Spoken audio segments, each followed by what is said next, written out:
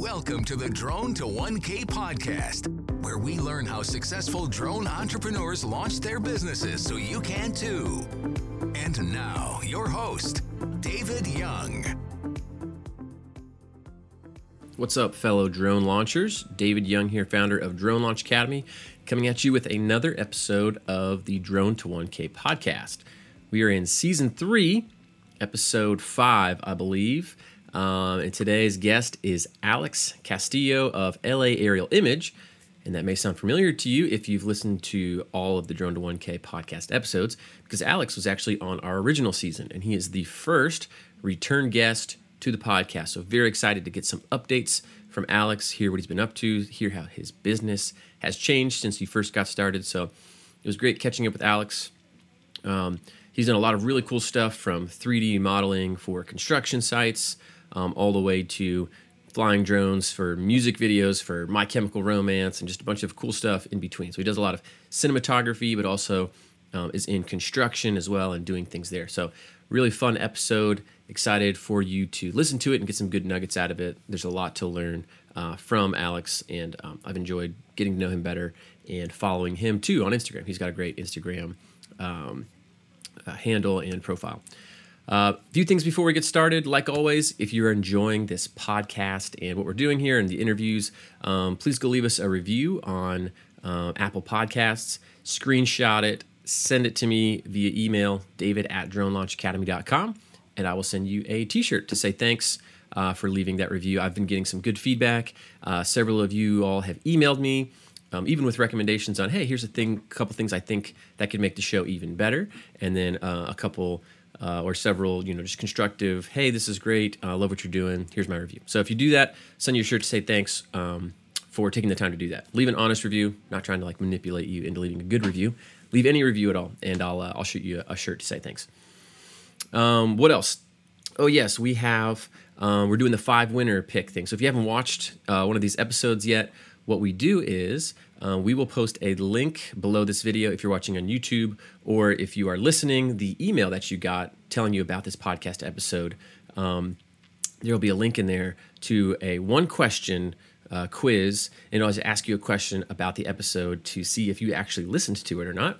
1 question, you answer that question right, then you can choose from some prizes to be entered for. So we give away a coaching call, a 15-minute Q&A coaching call with the podcast guest, a t-shirt, a mug, a free course, and a hat. So you can kind of rank those in what order you want. And then every week we pick the winners. So the day before the podcast comes live, we pick the winners, and then for the previous week, and then we'll announce those in the email. If you're not on our email list and you want to get this little quiz link, just go to dronelaunchacademy.com, wait like 3 seconds, and a little pop-up will appear at the very top.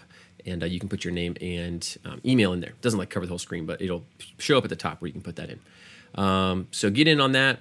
We've already done a Q&A coaching call with someone who went really well. That's really cool. So we're actually going to release those as little bonus episodes for in-between seasons. So in between seasons 3 and 4, we'll release some of those Q&A calls with the podcast guests. So I think those are helpful for people that are starting drone businesses and kind of wondering, if you have questions for the podcast guest to dig in a little deeper. Other people probably have those same questions, and maybe those will get asked, and you can listen to what they say about that. So fun to do that and hear these guests' feedback for these folks' businesses. All right, I believe that's it. We have some courses too, if you're ever interested in that. I think you can go to dronelaunchacademy.com/D1K discount. We have some deals there for podcast listeners. But hope you enjoy the show, and we'll get to it with Alex Castillo from LA Aerial Image. All right, so thanks for tuning into the podcast. I have with me here Alex, is it Castillo? Is that how you say your last name? Yeah, that's cool. Yeah. LA Aerial Image actually was our very first podcast guest on Drone to 1K when we started this, a year and a half ago. Or actually probably more than that. The first episode came out about a year and a half ago. We talked probably, 2 years ago almost now. Yeah. So it's good to have you back on, Alex. Yeah, thanks for having me. It's great. Yeah, man. So I wanted to get you back on here because I wanted to get an update. Last time, you and I had talked just little bits on Instagram here and there, but we haven't actually had a full-on conversation. So I thought it'd be good to have you back on, talk about how things have been going, what you've been up to, things maybe you've learned between now and then. But I see awesome stuff on your Instagram. It looks like you're still in the game, still really active. So maybe start with like a real quick intro of yourself and your background, just in case someone has not heard your original season 1, episode Yeah. 2. So I was an original RC plane flyer, back in the days, and that was my thing, my fun thing to do as a kid. And then when I was older, I was able to afford this stuff, so that made it easier to get to the airfield and fly. Yeah. And I was there at the airfield one day, and I saw some guy with a quadcopter, and it was the first time I ever seen one, and I was like, wow, what is that? I need to have one of those. And he's like, oh, I built it. And so there I was building quadcopters back in when there were DJI, what are they, flame wheels, and the NASA, flight controller, and so that was the beginning of it for me. And then years later, I decided that I didn't just want it to be a hobby, that I wanted to make it a full-time business and jump into it. So I took all my photography background from as a hobbyist, and then just got into video and just started doing video with drones. And now I do it all. I do I do a lot of social media commercials, and I don't just do drone. I've done a lot of commercials with doing the drone, like the higher budget ones and stuff like that. I just do a whole array of different things. I mean, we jumped into 3D modeling for construction sites, the film stuff. I mean, just whatever I can get my hands on. A bunch of different stuff. I kind of get in there. Yeah. So nice. So at the beginning of this year, of course, as everybody knows, it just died. As soon as the pandemic hit and the country shut down, like it just went dead. Like I had nothing. I mean, no work at all. And I'm assuming that's the same for everybody in the industry and many different industries. I mean, it was just dead. I mean, there was no work. And I'm fortunate that I still have my day job. Yeah. Because I've been holding on to that so I can, I'm trying to get out of it, but I kept on to it. So I was fortunate that I wasn't hurting because of that. But I mean, it literally was like 6 months of nothing, zero. And then I want to say, what are we in August right now? Mm-hmm. Or September. So I want to say in like July, it just started like, I started getting phone calls, man. It just started picking up again. Yeah, it was like almost instant. I was busy to where I was like, I couldn't keep up. I was just so busy. I even brought in, I had one day where I had like 5 jobs, and I brought in another pilot to assist me, and yeah, it was just, I mean, we've been busy. So, man. So, do you think it was just, well, obviously a lot of because you're in California, so a lot of the kind of production stuff was put on hold, and, yeah. But so do you think that's just kind of like pent up demand from that time where everybody stopped, everybody's trying to like catch up, or what?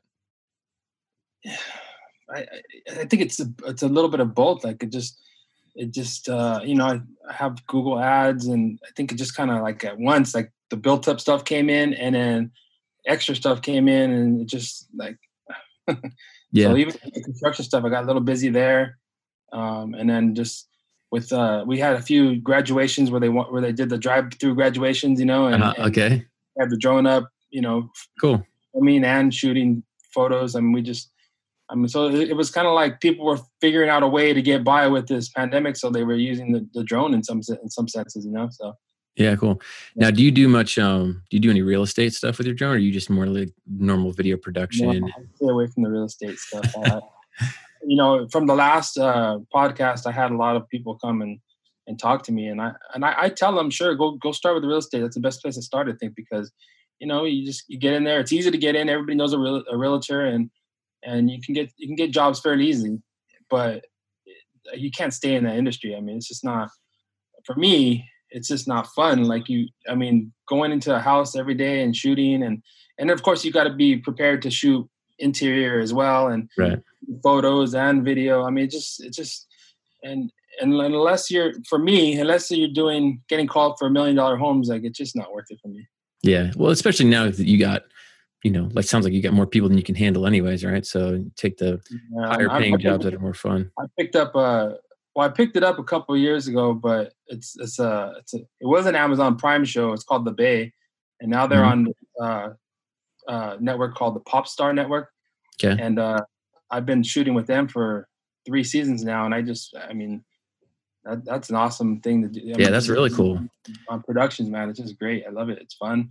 Nice. I remember you mentioned that last time you were on the podcast that you were on flying for an Amazon show. I think that was really cool.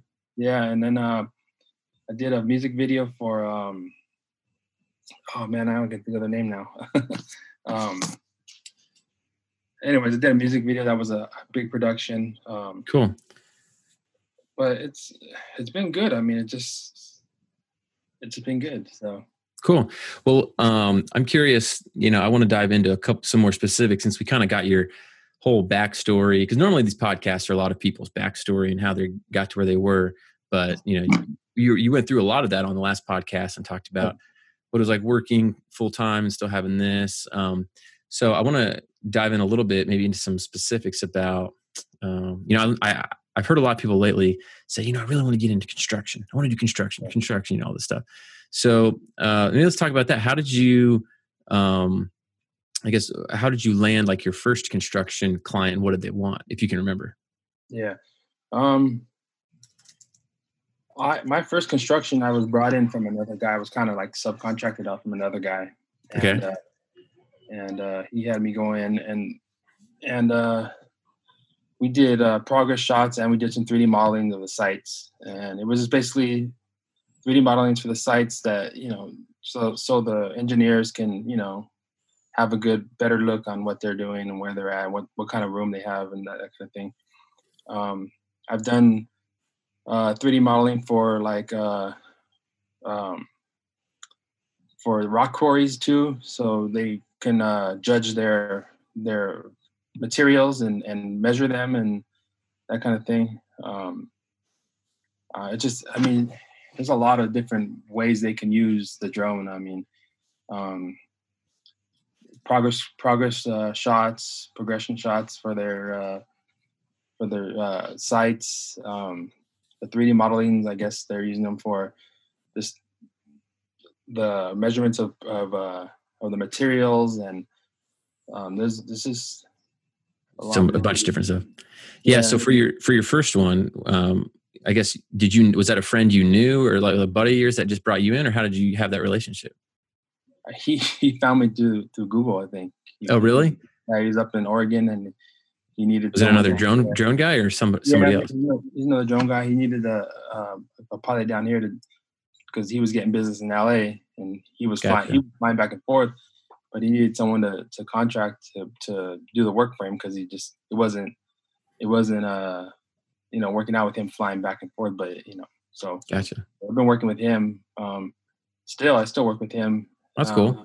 Yeah, we get new sites here and there, but the 3D modeling, I think, is just the biggest part of it. I mean, that's lucrative because it's, in the end, like, you save these guys money. You're saving the money where they may not have to come out to saving money and time, I guess.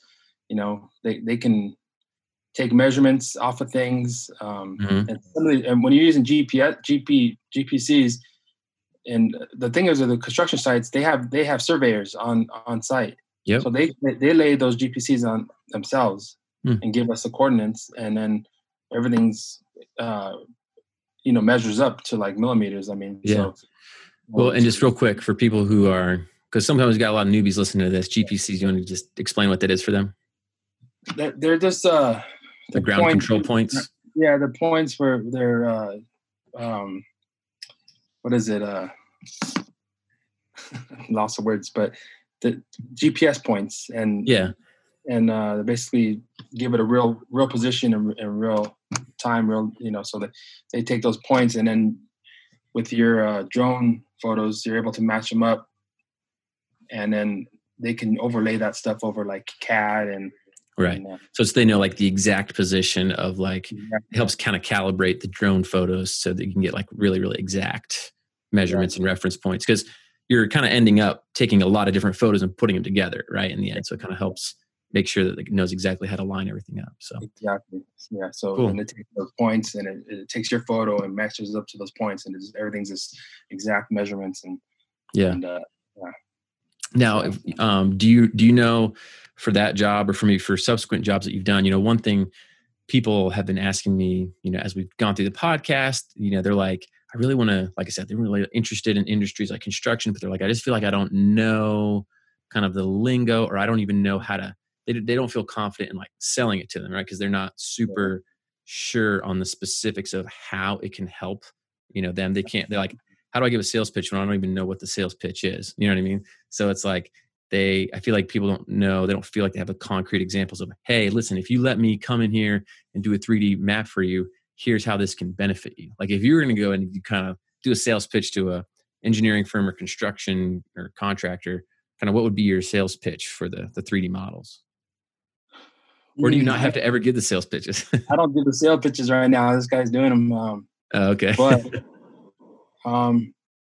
yeah, I don't. Let's see. I mean, you have to get in there and actually learn what it can be. It's hard because I learned a lot of lingo being on site because sure. when I first went in, I didn't know anything either, and I'm feeling it, and just talking to the supervisors and all the other guys on site, like you learn what the lingo is and basically, I mean, you're just, it's hard to say. I mean, like, I'm not a salesperson myself. No, that's fine. That's fine. I just didn't know if you had like a normal pitch where you're just like, hey, you should use it because of this, I mean, so what's your typical, go ahead. For the most part, it's just, it's saving time and money. I mean, like if you can take a construction company and find a way to help them save time and money, I mean, that's the way they're going to be sold because one, those guys are busy as hell. Any of those guys that are like superintendents and are up there in the construction and they're running around, they don't have time to go on site. I mean, although that's their job to be on site, but they're also in meetings. They're also running around to other sites. I mean, they're so busy. It's hard to get those guys to stop for a second to talk. And if you can send them some as built, which is like is one of the terms, an as built, which is a PDF, and it shows all the information on there.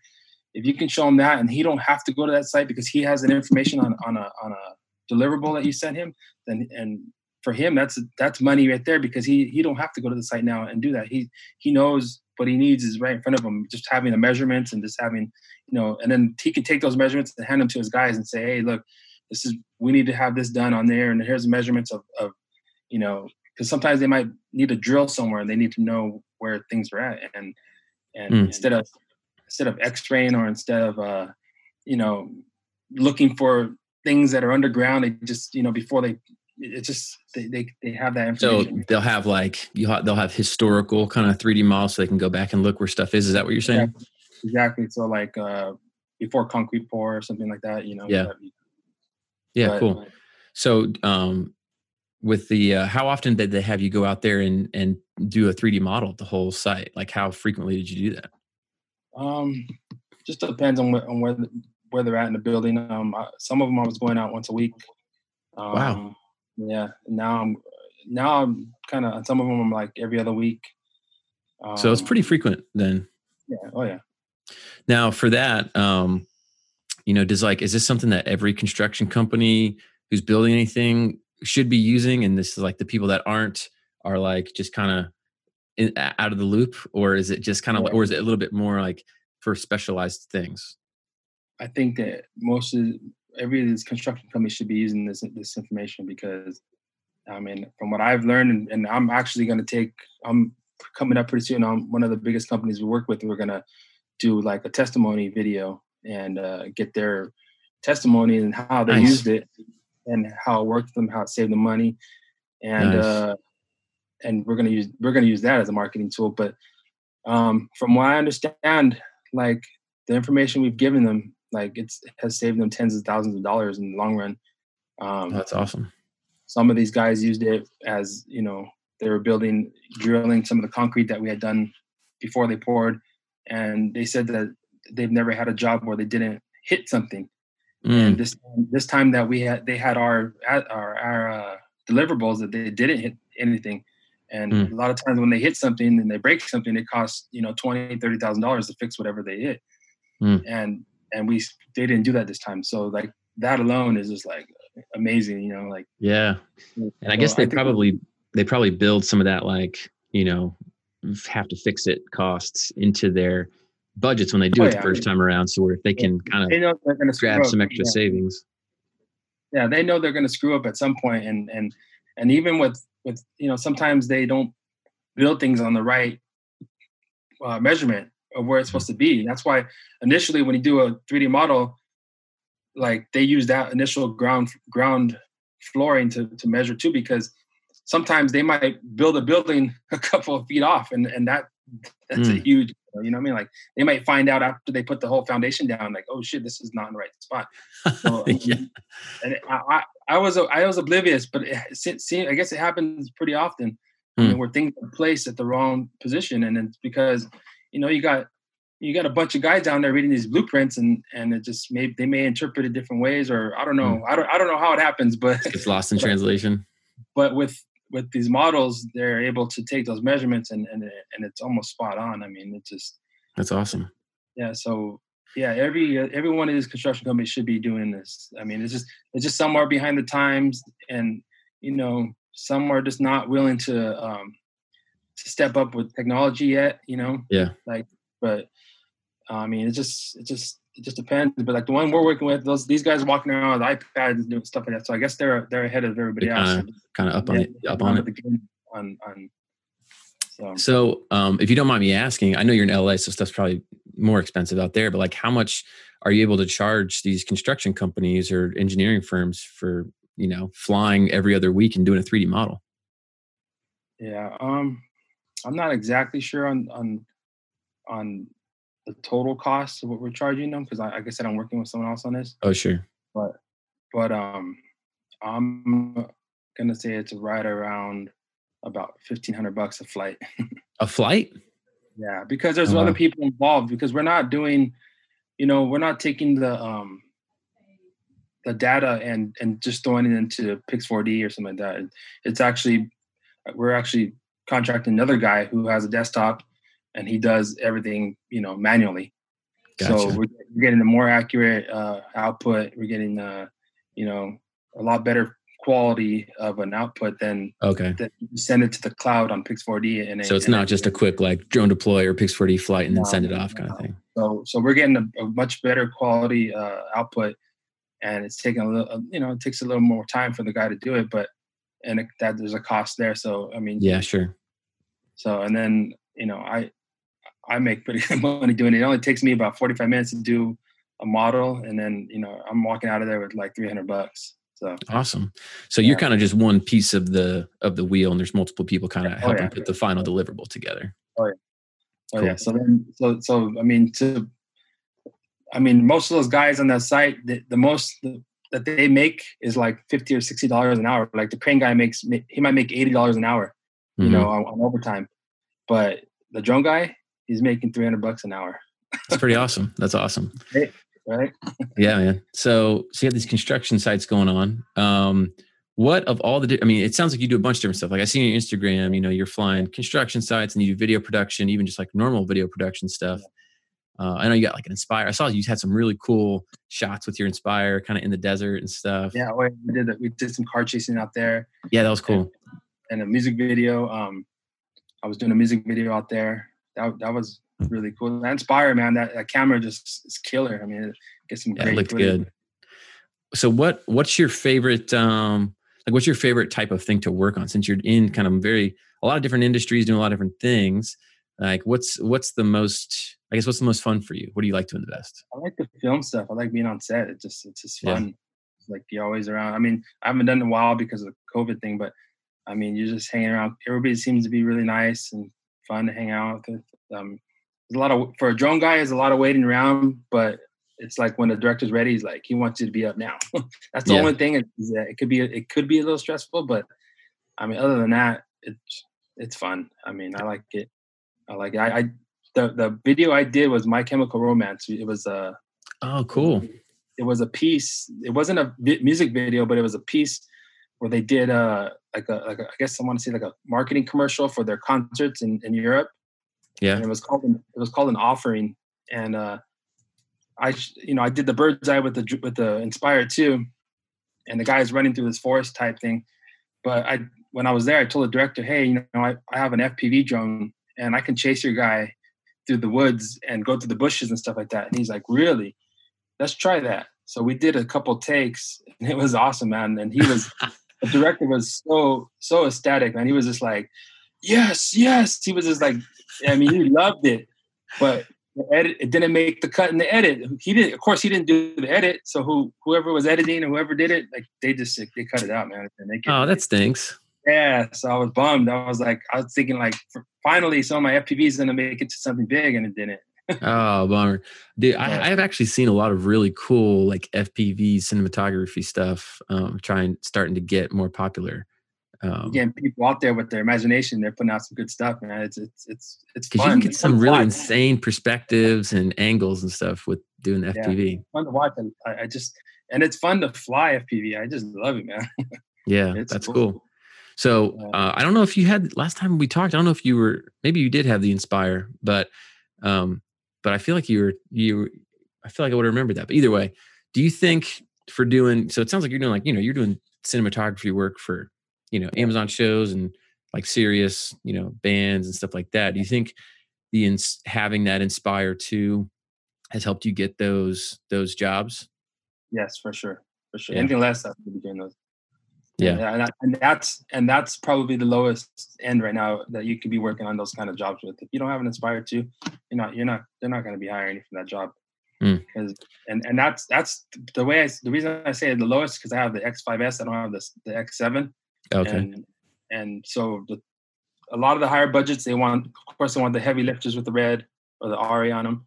And then after that, they'll take an X7, no problem. But an X5S is like, oh, okay, But anything less than that, you're probably not going to be on that set. So you think it's worth because those are pretty expensive to get those full setups, right? Brand new, yes, but I picked mine up used, and you can get a used one for, I've seen them out there for like $3,000 the whole set. How much did you get your whole setup for? I paid $5,000 for mine, but it came with, literally everything: the box, the case. The like 10 sets of batteries. Oh wow, cool. Rechargers, like I had everything. The dual. So you're ready to go straight out for. Yeah. Cool. And then I was in Arizona, and get insurance on that thing, because if you spend it on the Inspire 2, you need the insurance, because accidents happen, man. And I had one. I was in Arizona. Man. We were shooting a pilot show for a boat racing show. It's supposed to be on one of these reality TVs, but it was a boat racing, the speedboats in Parker, and they're just these boats are going fast. It was so crazy. But anyways, I had a long lens on my Inspire, and I was flying around, and to be honest, I don't know if I hit something or if it just malfunctioned, because it said it was coming home, and then it just lost video and it was done. And when I found it, it was on the side of a cliff near the water. It didn't hit the water. I was lucky. That's good. But I'm so glad I had insurance, because they covered it. Nice. Was there a deductible on it? Yeah, I think it was like $500, but it was worth it. Better than $5,000. Yeah, it was. They saved my butt, and I did lose a couple of jobs over it because I didn't have the drone. But it took me a couple of weeks to get it replaced, and then I was good to go. But yeah, that's good. Who are you using? Money on your stuff. You need the insurance. Yeah. Who are you using for insurance? What's the name of it's probably the one that's the most popular. I can't think of it right now. Skywatch? No, it's an actual aviation insurance. Like, oh, okay. I don't remember. Well, the name. If you remember it, we'll throw it in there just in case people are curious. Well, that's cool. So you've got these film jobs, got the construction stuff. What percentage of your work would you say is like construction versus video production versus kind of like just other random stuff? I'd say construction's about 40, and then maybe like, I don't know, 60, maybe like 40 of cinema stuff, and then like maybe 20 of 20% just other stuff. Yeah. Cool. Yeah, well, that's a pretty good mix, I feel like. Yeah, because after a while, I just, I have I'm one of those gear freaks that buy stuff all the time. And so I got the A7S3 coming, and I have other A7R3 and the A7 III, and I just have all these cameras. And so I've been doing stuff so the rock quarry that I work for, they say, hey, you do video too, right? We're doing a rebrand, and we need some interview videos and some B-roll and stuff. So I went and shot for them, and I just, set up a whole interview setup and did the audio and everything. Awesome. So it's kind of like evolving to just all around, like almost like just a small production company. I mean, I'm not just doing drones. Yeah. That's the way I like it. I like it. I mean, I love the drones, but I like doing it kind of. Well, I mean, it seems it's a pretty transferable skill set, because once you learn how to operate the camera on a drone, it's just a camera that's not flying around. You know what I mean? All your own. So exactly. It's the only difference is you got to learn lighting, because if you're lighting up a person, it needs to be right to look good and look professional. Yeah, sure. Was that a challenge? Kind of trying to figure that out? Well, I like I said, when I was younger, I was a photographer, so okay. As a hobby, so like lighting is it's different for video a little, but yeah, I mean, it was a little bit of a challenge, but you learn. Yeah. You figure it out. I feel like changing gears a little bit. I feel like I could be totally making this up. I feel like I saw you did some drone filming for someone's engagement where there was like a ton of different drones, and then somebody dropped a ring down from a drone. That's right. So drone gear, Alex. Yeah. You know him. Yeah. He was gonna propose to his girl, and he gave me a call up and a few other friends and said, hey, I want to do a big thing for my girl. I want to propose to her. Would you be interested? And I said, yeah, dude, I'd love to help you out. So I met with him a couple of times, and we tested out. I flew the Phantom, and we had the ring attached to it, and he had a little mechanism where you can push a button and it would drop. And so, cool. Yeah. So, I mean, we had, I think. So you were carrying the ring on yours? Yeah. Yeah. So nice. I think there was like 7 or 8 pilots, and it was fun, dude. He got an Airbnb right down the beach, and there was a balcony. So there was like 7 guys with drones right there. And I think there was like 4 Inspire 2s, wow, 1 Magic. And then I had the Phantom with the rings. And so everybody was kind of positioned around, and everybody's getting footage. And then I come in, and they had a red on the ground, guy with the gimbal and the stabilizer, and he had a red camera. And so I flew in, dropped the ring, and then he did his proposal, and then I flew off, and then the Inspires kind of did like a flyby, all 4 of them cruising together and did a flyby. It was pretty cool. It was fun. That's awesome. I'm just having this like visualization of like the Blue Hornets or something, or like the Thunderbirds, Exactly. It was fun. Blue Angels, yeah. It was a great little video. He put a video out. It's on YouTube. I mean, you could probably just look up drone gear, and it'll probably come up. I'll try to see if we can find it and post a link to it and see if we can get you dropping the ring down. Yeah, it was fun. It was a good time. It's good to know that a lot of the guys out there in the community, the drone community, they're friendly guys. They want to help and teach, and Alex is a great guy. He started drone gear years back, and he did a lot of tutorials and that type of stuff, and he helps the drone community. But he's just a good guy, so of course I was going to say yes. I wasn't going to say no to him. Yeah. No, that's awesome. Yeah, I followed his Instagram for a while, and we've chatted back and forth a little bit. He's a cool dude. Yeah. Awesome. So, as you've gone, I'm just curious now, since this is like our second episode, is there anything, I guess, from when we talked maybe 2 years ago, like what would you say maybe in the past year or so have you learned that's like new in the drone world? Or you like, or is it just getting better at the stuff you already know how to do? Or do you feel like you've really kind of like honed any specific skills? Maybe people that are listening that, maybe they're maybe a year or so into their drone business, and they're just trying to figure out the best way to direct their focus or attention. Like what advice maybe do you have for them? And what have you learned? I think the biggest thing to give as advice is that, now that I have, I don't know what I'd say, like 8 or 9 years of drone flying under my belt, I've had more crashes in the last couple of years than ever. and that's because I think I got a little complacent with my flying, and I'm thinking like I'm I got this, and I think I need to get back to the basics and just be a little more aware, and it's not that I'm not safe, because I'm always safe. It's just that when I'm flying, like I just kind of think I got this, and Yeah.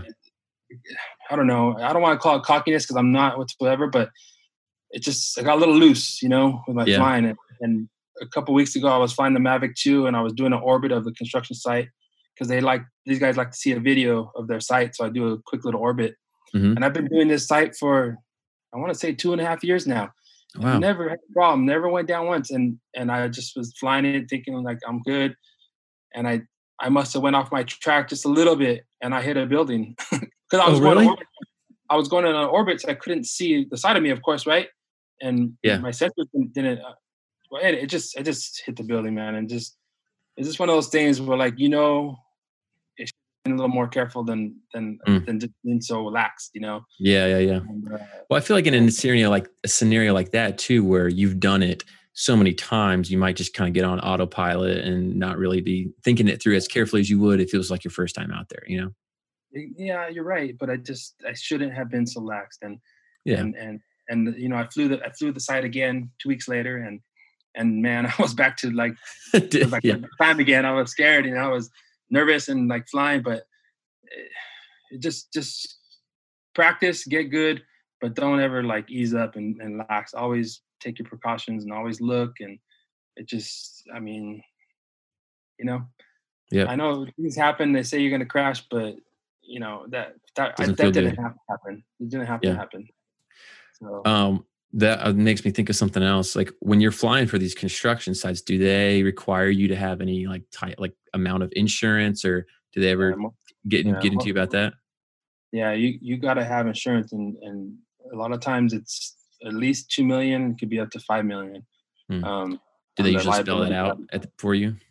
Yeah, so I just get them on a insurance add-on or whatever, and I just put their name on it and send it to them, and I'm good. But yeah, you definitely need to be insured. These construction sites, it's no joke. That's a part of their whole contracting and everything. That they are no joke. It's like everything's safety with them. Everything's safety. Yeah. So, well, I mean, they're doing, they're around stuff that can kill them basically every day. So, got to be super careful. When someone gets hurt, it costs them a lot of money. So true. Yeah. Like really expensive workers' comp, and, they got to pay the person while they're off. Yeah. It gets. Not only that, then it brings in like all the like OSHA and all that stuff, and they start. Someone gets hurt, it's just all downhill. It's the whole thing. They don't want any of it. Yeah.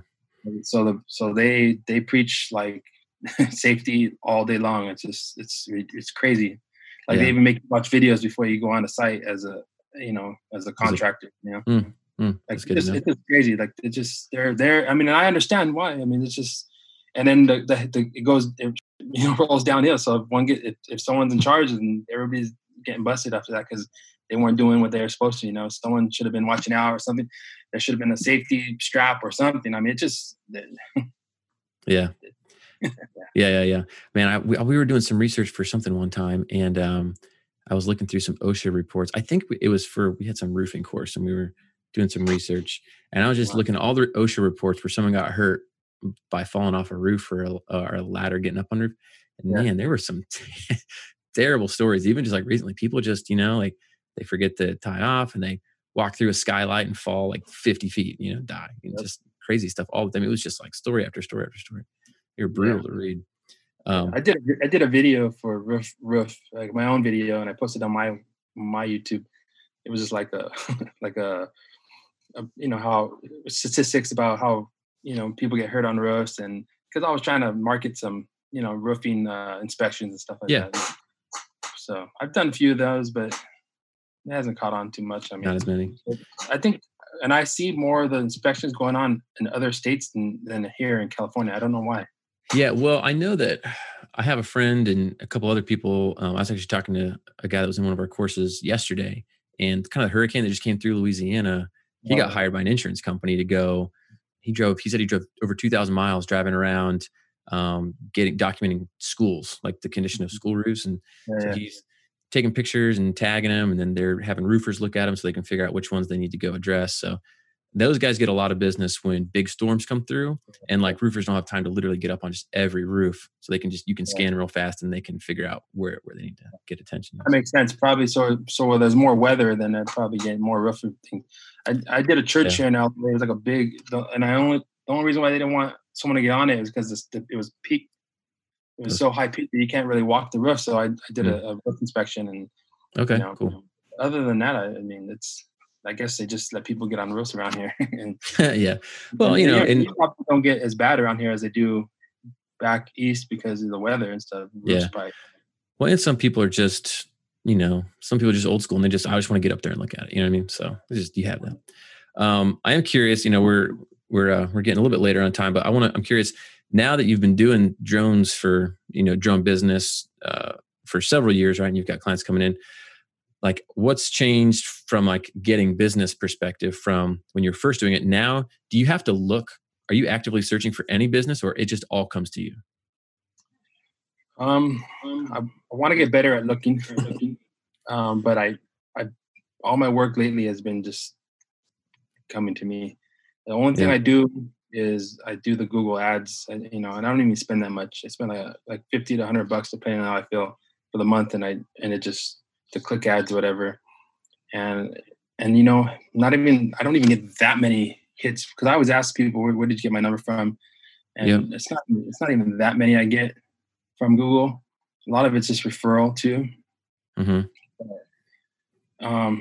Most of it's just coming. I mean, it's one of those things. If you just as far as the referrals, as long as you do good work and you're good at what you do, they're gonna call you back. They're gonna pass your number to someone else and say, hey, just at this point in time, I've done so much stuff that when they ask like who did that, who's a drone?